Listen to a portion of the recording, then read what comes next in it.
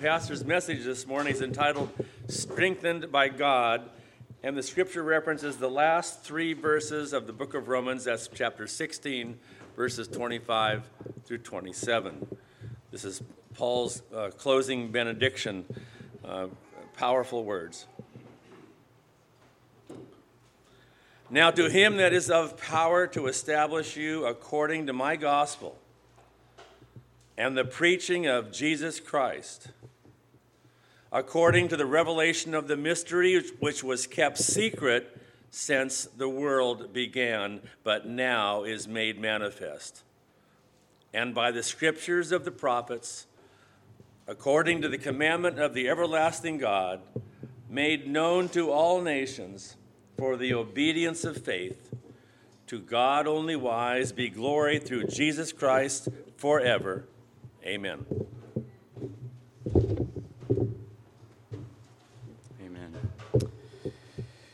Let's pray together. Our Father in heaven, be glorified in this sermon.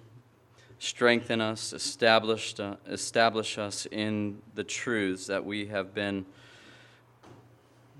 so richly receiving now for 2.5 years in Romans. And as you remind us of what these truths had cost other Christians, remind us, Lord, now that as we stand, Lord, that it's a cost that we will not lose a thing, Lord, by standing. We will only gain in the end. Lord, help us to remember that our treasures are laid up somewhere beyond the blue, as the song used to say, where Christ is seated at your right hand. Our treasure is Christ, and I pray that we would keep that in mind through this season of life. And as we consider and we look back at what you've done and your mercies, even as it's come to us now 503 years later, be glorified to establish your word in us and to establish your church. Give us a fresh and a new spirit of earnestness when it comes to establishing ourselves and our children and our loved ones in the world in the truths of the gospel of Jesus Christ and how that's established and applied to our hearts. In Jesus' name, amen. Yesterday marked the 503rd anniversary of the Protestant Reformation, or what could be called the spark that led to the Protestant Reformation. Martin Luther's nailing of his 95 really points of debate on the castle church door at Wittenberg, Germany. And I've briefly reminded us over the past few weeks of the 5 solas, and yet all of those 5 points have really been involved in the last 2.5 years of our study in Romans. And by the way, we're not putting an end to that study in Romans today. We're not skipping the last 5 chapters and calling it quits here. But I thought that these last 3 verses of really benediction are really appropriate as we think about what's past, as we remember the Reformation, and what we consider now as Christians and what we face as Christians in an increasingly hostile age. These 5 solas that we've considered, Scripture alone, faith alone, grace alone, Christ alone, glory of God alone, are 5 doctrines found everywhere, I believe, in the book of Romans. But in God's providence, they are neatly presented to us, either implicitly or explicitly, in both the beginning of Romans and the end of Romans. It's sort of, Paul forms what's called a sort of inclusio in the book that center around what we could consider these 5 truths. If you go back to Romans 1, and I love to revisit Romans 1 because I really believe it sets the entire stage of the epistle. Paul, a servant of Christ Jesus, called to be an apostle, set apart for the gospel of God. I've tried to make that point throughout our study, that the gospel is God's message. The theme of Romans, in fact, is the gospel of God, which he promised, that's God promised beforehand through his prophets in the Holy Scriptures. Here, Paul is referencing the Holy Scriptures throughout Romans. As I've said in chapters 9 through 11, he references the Old Testament 1/3 of the entire times that he references them throughout all of his epistles are just in those 3 chapters, 1/3 of his references. The book of Romans is replete with references to the Old Testament, to the Scriptures, and here they're called the Holy Scriptures, concerning his Son. They concern Christ. The gospel concerns Christ. The Old Testament Scriptures concern Christ, who was descended from David according to the flesh and was declared to be the Son of God in power according to the Spirit of holiness, by his resurrection from the dead, Jesus Christ our Lord, through whom, that is through Christ alone, we have received grace. That is grace alone, you could argue, as he goes through the epistle, and the apostleship to bring about the obedience of faith. Now that word, again, that phrase is found where we're going to go today. Faith for the sake of his name among all the nations. And all of this abounds to the glory of God, because all of it is his doing. It's the gospel of God as he promised. It's his Son. It's the Spirit of holiness, through whom, that is through whom we receive grace and faith alone. This is all of God's doing. And he gets the glory for it, therefore. But as we go back to chapter 16, we see many of these same themes reiterated in these last 3 verses, which are also a benediction. Now to him, we find out is verse 27, to the only wise God. So now to him who is able to strengthen you or establish you, grace alone. It's only God that's able to do it. According to my gospel, that's the theme of Romans that we just saw in the first chapter. And the preaching of Jesus Christ, that's the focus. That's where our faith lies, in him alone. According to the revelation of the mystery that was kept secret for long ages, but has now been disclosed and through the prophetic writings has been made known to all the nation. This is a Scripture alone reference here again. According to the command of the eternal God to bring about the obedience of what? Faith. Faith alone here. To the only wise God be glory forevermore through Jesus Christ, the glory of God alone. And the reason why we define these as solas is due to the way Paul speaks of them here, but really throughout the epistle. He references the authority of Scripture. Although he himself is an inspired apostle, he makes sure that the message that God has given him is seen in light of the whole message that God has given in the Old Testament, which is the only Scripture he had, but also as we read it, as the Old Testament is revealed, this mystery is revealed, we see that the New Testament is also equally that of God's Word, and sufficient, therefore, to teach us of salvation, the way of it and the need of it, and the way that it's come to us through Christ alone.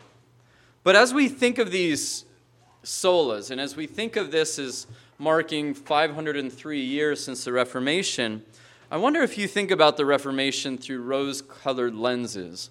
You know, I have a tendency, and I think there is a tendency to look back at our heroes of the faith, see these monumental figures, and forget that they are just like you and I.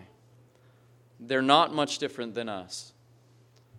They suffered, in fact, much more than any of us here have suffered in these pews.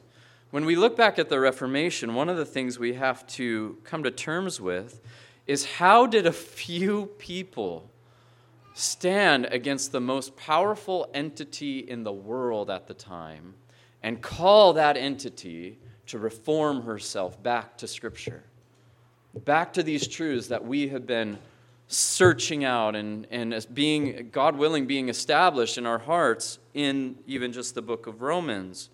How did they stand while they faced severe persecution?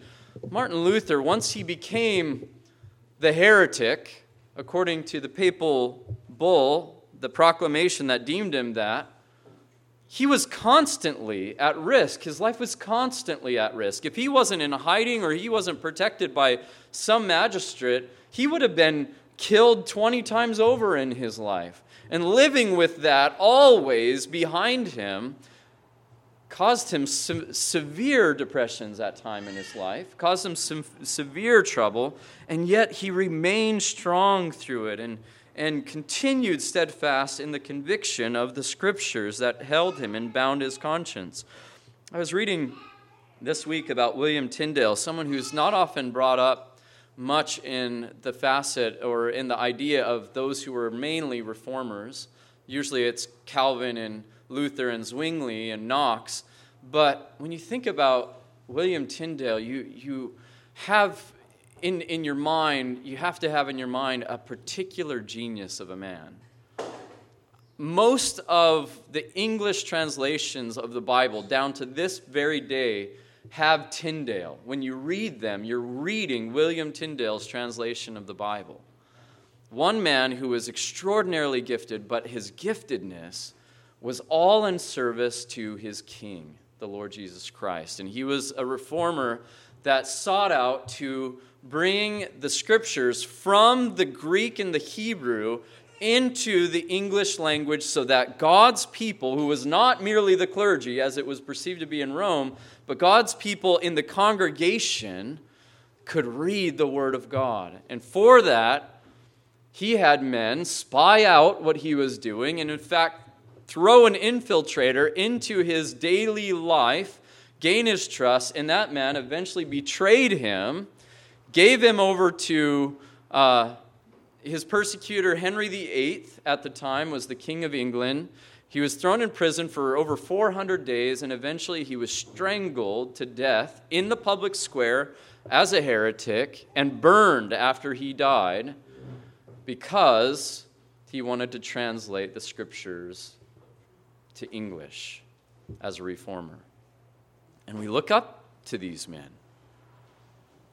But do we realize the strength that is needed to stand in that kind of hour, in that kind of day? What does it take to stand for these truths that have been committed to the church through the Scriptures for salvation, which they were saying alone saves sinners? Faith alone, grace alone, Christ alone. What does it take to stand? Almost every early reformer was relegated to hiding and withstood severe persecution, often even to death, due to their biblical convictions. Now, in verse 25, there's a good explanation, I believe, of how the reformers stood in the face of such persecutions. And this is our great need today. We are coming into an age of our civilization. And I think when I say our civilization, I don't just mean America, the United States. I mean the West. And we see where the West is going in Europe, where it's gone, where there's almost no Christian influence left.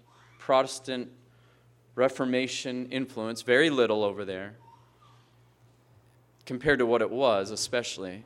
And now to where our country is going, regardless of who becomes our president or who is voted in our president on Tuesday, we see a very severe decline in our culture when it comes to standing like these reformers stood. So what is it going to take as we look back at them and we look forward? I want to be a generation that leaves the faith to the next. It's one thing I look at my children, and I don't want to be the generation that says, we had so much good, and so we just got comfortable. You know? We got comfortable in all of the wealth that we have, and the comfort, and the smoothie bar, and the TV, and every time I feel discouraged, I can just sit back and veg, instead of fast and pray. I want this generation, I want this church to remain. How do we do that? We don't do that in some ways. When we talk about what it takes to persevere, and what we'll observe this morning, I just have 4 observations from verses 25 through 27 regarding how we will be strengthened and what we're strengthened for. And I think this is the answer If we're going to look at what happened in the past rightly and what we can pray for and hope for and seek for in the future, this is what is needed. We need to be strengthened in order for this to happen, for us to remain faithful. So I have 4 observations. Verse 25 says, "Now to him who is able to strengthen or establish you." First observation is this: the strength that we need is the Lord's. It comes from God. It is not our own. It is Him who is able to strengthen us. It's not a natural fortitude. The apostle is not here ending his benediction with the call for everybody who has it within their natural disposition to be strong and courageous. He's not saying to us that the strong and impermeable personalities of the world are what it takes to stand. It's God's strength that He is closing this benediction with for God's people. It's not a natural fortitude. It is a spiritual strength that is meant for the Christian's perseverance in the faith. You know, when you really take a look at the at the reformers and some of the greatest Christians in the history of the church, many of them were not far from derelicts concerning their own health. Some of these were the most unhealthy people that the world could imagine. John Calvin was often sleepless and restless. He couldn't sleep through the nights. He couldn't often eat because his body was so riddled by so many health problems that he couldn't often sleep, and yet he couldn't often eat well, and yet you read about how often he was in the pulpit. This man preached 5 times a week and was writing commentaries on Scripture and was writing theological treatises. Unceasingly energetic for the work of the kingdom of God, and yet as a man he was as weak as anybody that I read about. Where was his strength found? You can go throughout the history of godly men and read about their weaknesses. This was not a natural strength that they found. And that's not what Paul prays for here. This is a spiritual strength that is meant for our perseverance, our patience when our faith is tried, and when we are tempted to say it is too much for us. Temptation to sin, temptation to go and just give way and just have it easy in this life. This is a strength that enables us to stand. When Paul says to be strong in the Lord and the power of His might in Ephesians chapter 6, and then proceeding in verses 10 through 18, he defines that strength and power as having only to do with spiritual armament. He never says, after he says, be strong in the Lord and the power of His might, just find that inner strength. Find that strong fortitude, that personality type, and then put Him in charge and everybody feed off of Him. You know, what he says is put on the whole armor of God. This is something extrinsic of ourselves.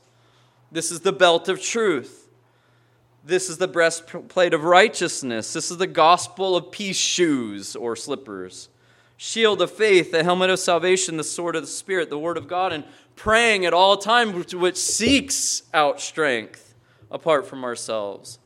And all of these are for this purpose. Take up the whole armor of God so this may happen, that you may be able to withstand in the evil day, and having all done, to stand, and so to stand firm. The strength that we need to stand, even as the reformers did, even as Paul is exhorting the early Christians to do, is to stand in the strength of the Lord, in the power of His might. Now, I have an earnest desire that a particular man wins the White House this year. Not because he's a righteous man himself, neither of the candidates are righteous themselves. But because the opposition, the opposing party, is continually driving our society into legalizing, normalizing, and celebrating sin as a culture. And the Bible says that sin is a reproach to any people, but righteousness exalts a nation. And when I see a platform that's promoting sin and celebrating it and urging it and condemning righteousness, then I'm going to vote for the other platform as a Christian. But in no way do I trust that in voting for the platform that I believe is more consistent with Scripture, do I believe that if that president that gets established as that man who gets established as our president, if he gets there, no way am I trusting him to strengthen me spiritually to the degree that Paul is asking and praying for us. I'm not looking for this election to do what Paul is beseeching God to do for God's people. Do you see? We can be prayerful, we can be earnest, we can be desirous of a person or an entity or a kingdom of this world to righteously rule and yet not put any trust in the arm of flesh, because they will fail us. They will fail. Paul is asking and he's beseeching God and he's encouraging God's people here in these final words to seek a strength that is in God alone. Not in the situations or not in the establishments of man in this world, even those that God has ordained in this world. While we are on this earth, we need the strength of the Lord to uphold us. Second observation, God's strength here is inseparable from his gospel. It's inseparable from the gospel. Again, verse 25. Now him is who is able to strengthen you according to my gospel and the preaching of Jesus Christ. And my gospel and the preaching of Jesus Christ are really two components of the same fruit, the same tree. And now here's another proof that we're not talking about natural strength though, right? For this strength comes through the preaching of the life and person of someone else, not us. You see? Let me say this, and this might shock you. The gospel is not about you. Huh? What do you mean? The gospel is not about you. I listen to this podcast called The White Horse Inn sometime. It's very helpful. It's often a group of pastors. They have a Baptist pastor and a Lutheran pastor and a Presbyterian pastor. It sounds like a joke, right? But they gather and they get into the Scripture and they are all sincere believers and orthodox in their faith, but they disagree on points, and those points come up and they talk about them biblically. But I remember this, they went to a pastor's conference, an evangelical pastor's conference, and their purpose was to ask questions. And the question was, when you evangelize, do you like to give your testimony, or do you like to convey the message of the gospel to the person you're evangelizing? And over 3/4 of them said, well, I don't really like to talk so much about the actual content of the gospel per se. I like to tell them what Jesus has done in my life. I like to tell them what Jesus has done in my life. And I hear that, and I remember myself being convinced, hey, that's a lot easier to do in evangelism. I like to tell them what Jesus did in my life. But let me say this. What Jesus did in your life is not the gospel. It's not the gospel. The gospel is a very particular message about someone that is not you. That's why it's good news. If the gospel is about us, it's not good news. And this is what I mean. The gospel, the Bible says in chapter 1, it concerns the Son of God. It's God's message, and it concerns Christ. We have to keep this before us before we apply the gospel to us. The good news is good because it is about Jesus. The Son of God became man.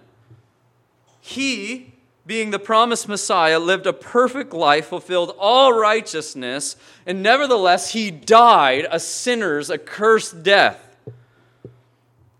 But he was raised to life again. That is good news. When it is preached to sinners that through him life is found. Through him, through what he has done, through who he is, life is established for us. Everlasting life. The application of the gospel. The time is fulfilled and the kingdom of God is at hand. Repent and believe the gospel. You see, the gospel is outside of us. That's the message that we're to believe. That's the good news, that when we hear it, God willing, we believe it. We repent and believe it. And believe in the Lord Jesus Christ. That's believe in him, and you will be saved. That's how the gospel is applied. But the gospel is strengthening because it concerns Jesus the Lord. The gospel is strengthening also when we keep Christ before us.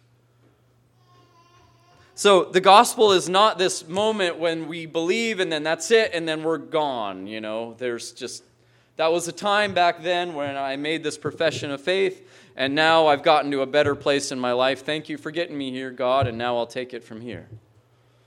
No, there's no strength ever apart from union with this Christ. It's only those who abide in the vine that will produce fruit. The gospel is strengthening when we keep Christ before us, when our dependence is always on him. In God's mercy, he's ordained then that the Lord's Supper is what we take part in as often as we do it, so often as we do it. Now, some traditions do it once a year. Some do it once a week. We do it once a month. We might do it twice a month. We might do it. I don't have any disposition about doing it every week. I think it's important. But when we remember Christ in the supper, it is more than merely to cast our mind back there, merely to that historical event of the cross. It is to, by faith, reckon that we were with him there. There is a personal component now as this gospel is applied to ourselves by faith, that he bore our sins there. His body was broken. His blood was shed for us. He died our death there. But the primary means in which Christ is regularly set before our minds is through the preaching of Christ. He says it here. According to my gospel and the preaching of Jesus Christ. And here's what gospel preaching looks like. 1 Corinthians 2, 1 through 5. This is the Apostle Paul. When I came to you, brothers, I did not come proclaiming to you the testimony of God with lofty speech or wisdom. For I decided to know nothing among you except Jesus Christ and him crucified. And I was with you in weakness and in fear and much trembling, and my speech and my message were not in plausible words of wisdom, but in the demonstration of the Spirit and of power, so that your faith might not rest in the wisdom of men, but in the power of God. That's what gospel preaching looks like. It's not about the showmanship of the preacher. It's not about the lights. It's not about his attire. It's not about all of the way he strings adjectives together. It's about the power of God being displayed from the Word of God. And the Spirit of God moving through the Word of God. And this is why the Reformers stressed the preaching of God's Word as central to the church. Before the Reformers, preaching was sort of a homily that was prescripted and descriptive. Every week the pastor would the priest would come up and he'd get up and the pulpit would be somewhat to the side of the cathedral, and he'd say something over there, but everything would center around the table. Everything would center around the Lord's table. And one of the changes in the Reformation became that the preaching became central. The preaching of the cross, the preaching of God's word became central. And that's, I think, what Paul is saying here. But we should not relegate preaching merely to what I'm doing here this morning, I think.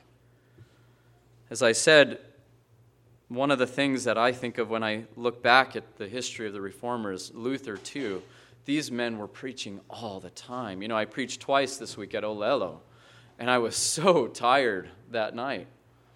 And when I preach twice on Sundays, usually I go home and I am just exhausted. It's one of the most exhausting things that I've ever done in such a small period of time, and yet this is the urgency of the time to be preaching. But that's not even what I would relegate it to, namely that somebody is up here and just preaching like this. I think this is primarily what Paul means. But when we read in the Scriptures as those who are indwelt by the Spirit, we are reading. When we ourselves are indwelt by the Spirit and we're reading Scriptures, we're reading the preaching of the Spirit of God. And it's the Spirit who teaches us of Christ, as Jesus said. When the Spirit of truth comes in John 16:13, He will guide you into all truth, for He will not speak of His own authority, but whatever He hears, He will speak, and He will declare to you the things that are to come. He will glorify Me, for He will take what is mine and declare it to you. And remember, this is the way of strengthening the gospel and the preaching of Christ. And here the Spirit preaches of Christ. And I think primarily He does that through the Word that He's inspired. So be readers of the Word. If you aren't able to read the Word, read it with somebody. Now we have audible things that you can buy and you can listen to it, and you can listen to the Word of God read. The Scriptures not only contain the content for true gospel preaching, they contain prophetic and apostolic preaching. They contain preaching themselves, inspired by the Holy Spirit. 1 Corinthians 15:1, the Apostle Paul writes, "Now I would remind you, brothers, of the gospel I preached to you, which you received, in which you stand." And then he goes and reminds them of what he preached to them. In a sense, the Scriptures, especially as we see them in the prophecies, the Psalms, the Apostles' writings, are sermons for our edification. And even preaching can be wrought, I think, even all the way down to a daily, normal activity amongst brothers and sisters in Christ. Last night we were spending time with some friends, some brothers and sisters in the Lord that we've met recently from New Jersey. They've been visiting for the last several months.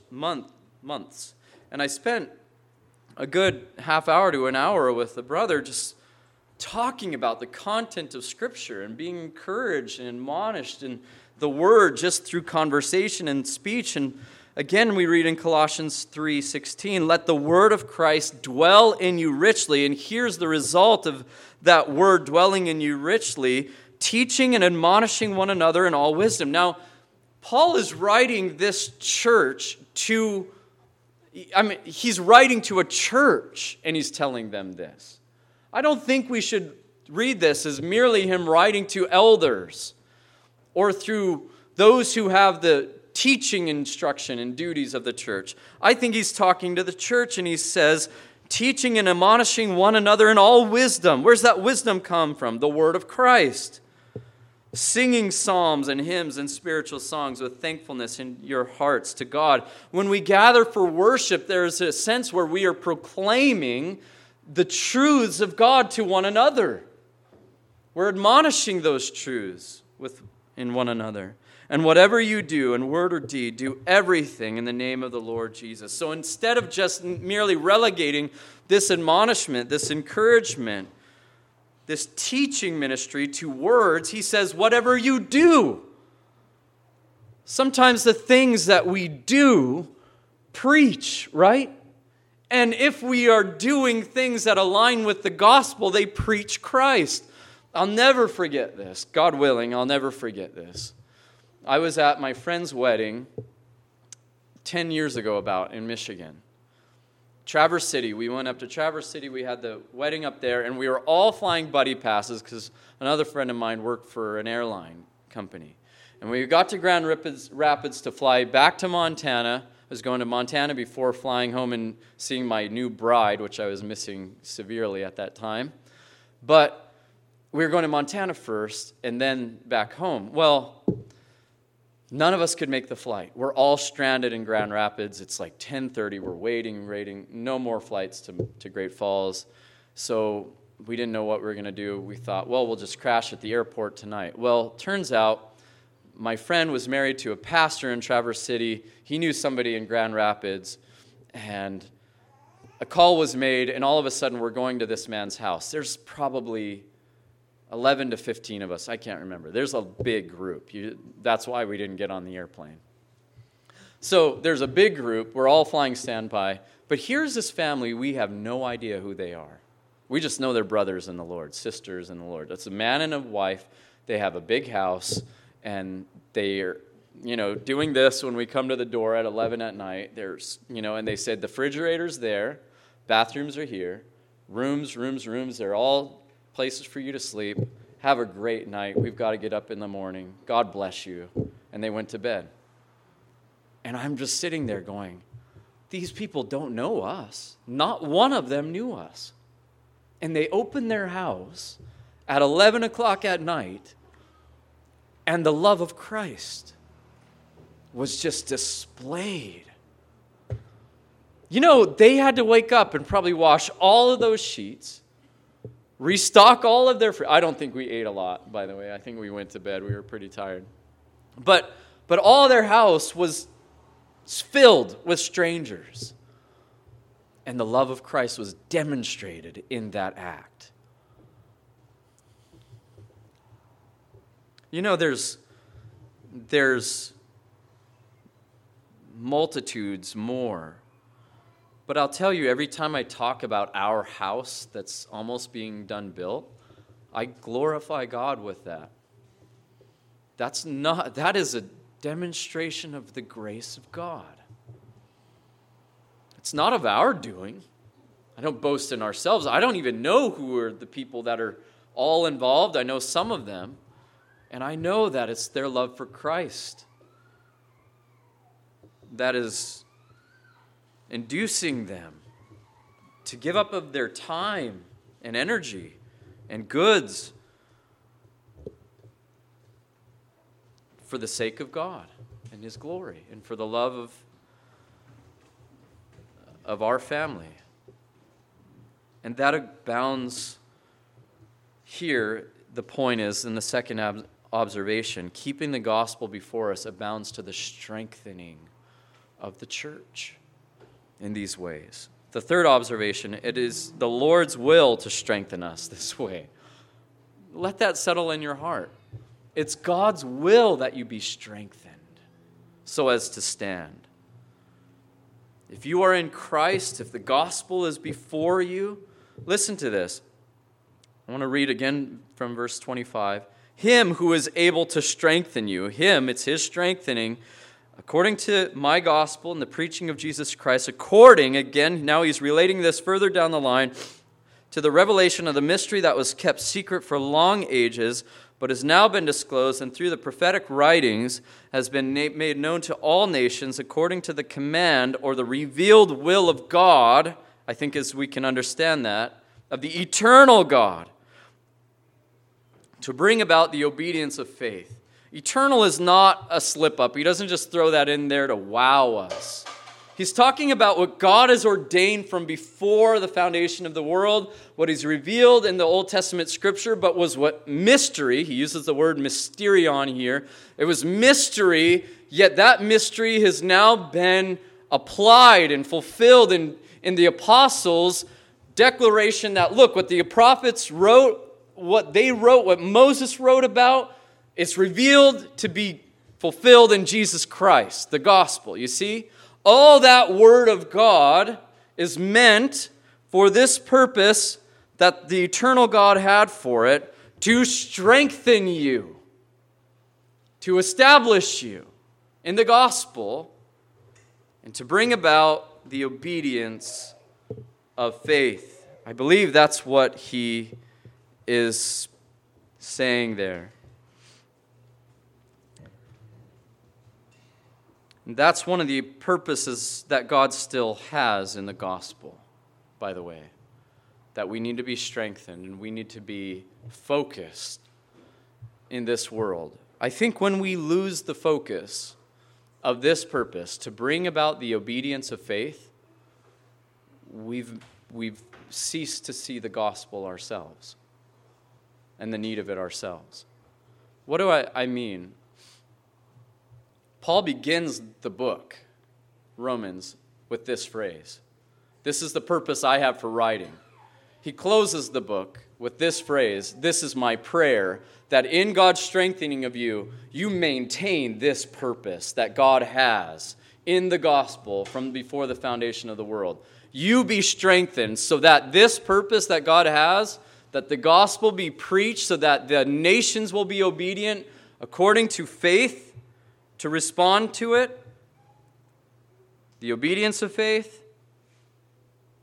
That's one of the purposes of being strengthened. In other words, part of our strengthening that he's praying for is that this purpose of the nations hearing the gospel and obeying it by faith, believing it, be continued in the church. Be continued. That it doesn't end with us. Yes, we might stand, we might be established in it, we might stand, but not only stand, that it goes forward again to another generation. You see, we stand, we have the strength to endure and to remain, but also that same gospel goes forth. So that the same purpose of that gospel, to bring about the obedience of faith, which God had, the eternal God has had, continues as God has appointed it. First to the apostles. Remember who he gave the commission to preach or make disciples of all the nations. He gave it to the disciples, the apostles, who then instilled that word in us through the scriptures, even down to this very day until Christ returns. If we're not about that same gospel that is grounded in us being spread throughout the world, then we will miss, in fact, the gospel itself.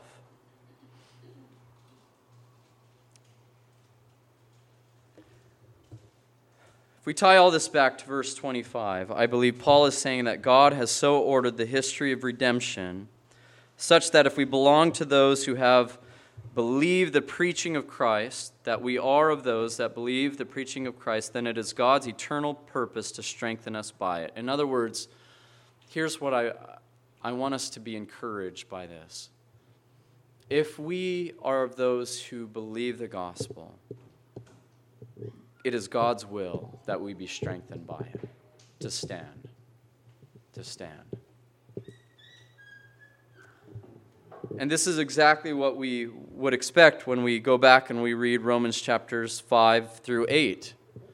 That's all the therefore. After we have been justified by faith, therefore we have peace with God through our Lord Jesus Christ. Therefore we reckon that him who loved us even unto death, how much more, now that he's alive, will he save us to the uttermost. We're now in a new Adam. The first Adam everyone died in, but we're in this Adam that leads to eternal life. Now we know that we've been buried with Christ in baptism, and we've been raised with him to new life through his resurrection. So now we're not in bondage to sin any longer, but we are servants of righteousness, that is, to Christ. And now we know that we're not bound by this old covenant, but whereas the law would destroy us if we were still bound to it, Christ is the victory to our failure, even our continued failure to come to the standard of righteousness that the law holds before us. And Christ is the victory. And so therefore there is no condemnation to those who are in Christ Jesus, who walk not according to the flesh, but according to the Spirit. And all the benefits that flow down through Romans chapter 8, sonship, knowing the love of God that is without ends and without bounds, all of that is God's purposes in the gospel to strengthen us and to establish us so that when suffering comes, when trials comes, the prayer that Paul prays for us that we may be strengthened will actually come to pass because God has done it for us. He's just done everything. He's laid out every pathway for us. But it's for those who have believed the gospel and who have their minds in Christ Jesus that will see that goes on even in the face of hardship. The gospel remains, our calling remains, therefore our faithfulness remains, because this is how God has willed the gospel to bring us to the end of our faith, even the salvation of our souls. But the fourth observation is the chief end of all of it. The chief end is not just to be strengthened so that we can remain and to establish the gospel for another generation to believe and to receive it. The chief end is the fourth observation in verse 25. To the only wise God be glory forevermore through Jesus Christ. Amen. To the glory of God alone. Beloved, by the authority of God's word alone, we stand in God's strength, by grace alone, through faith alone, in Christ alone, for the glory of God alone. This is how the Reformers had the strength to stand for the truth, and every Christian throughout the history of the world has been able to stand. And no matter what tomorrow holds, no matter what this week will hold with elections, or the year will hold with coronavirus, or political problems, or economic crisis, may God be glorified to strengthen us to stand in Christ for his own glory. Amen. Let's pray. Our Father, thank you for your word that has taught us that we are more than conquerors through him who loved us. But it's only in him. It's only in you. As soon as we find ourselves to imagine that we are self-sufficient, as soon as we imagine ourselves to be strong, we fail. So I pray that you would keep us dependent upon you. Keep us striving not after the wind beating the air. Keep us striving after the glory of your name, because we see the gospel of Jesus Christ. We see him who was crucified, who was buried, and who was risen again, the first fruits of those who believe the gospel. And I pray that we would long for the day when our faith will be sight at the glorious appearing of our Lord and Savior Jesus Christ. And we pray that even so come, Lord Jesus.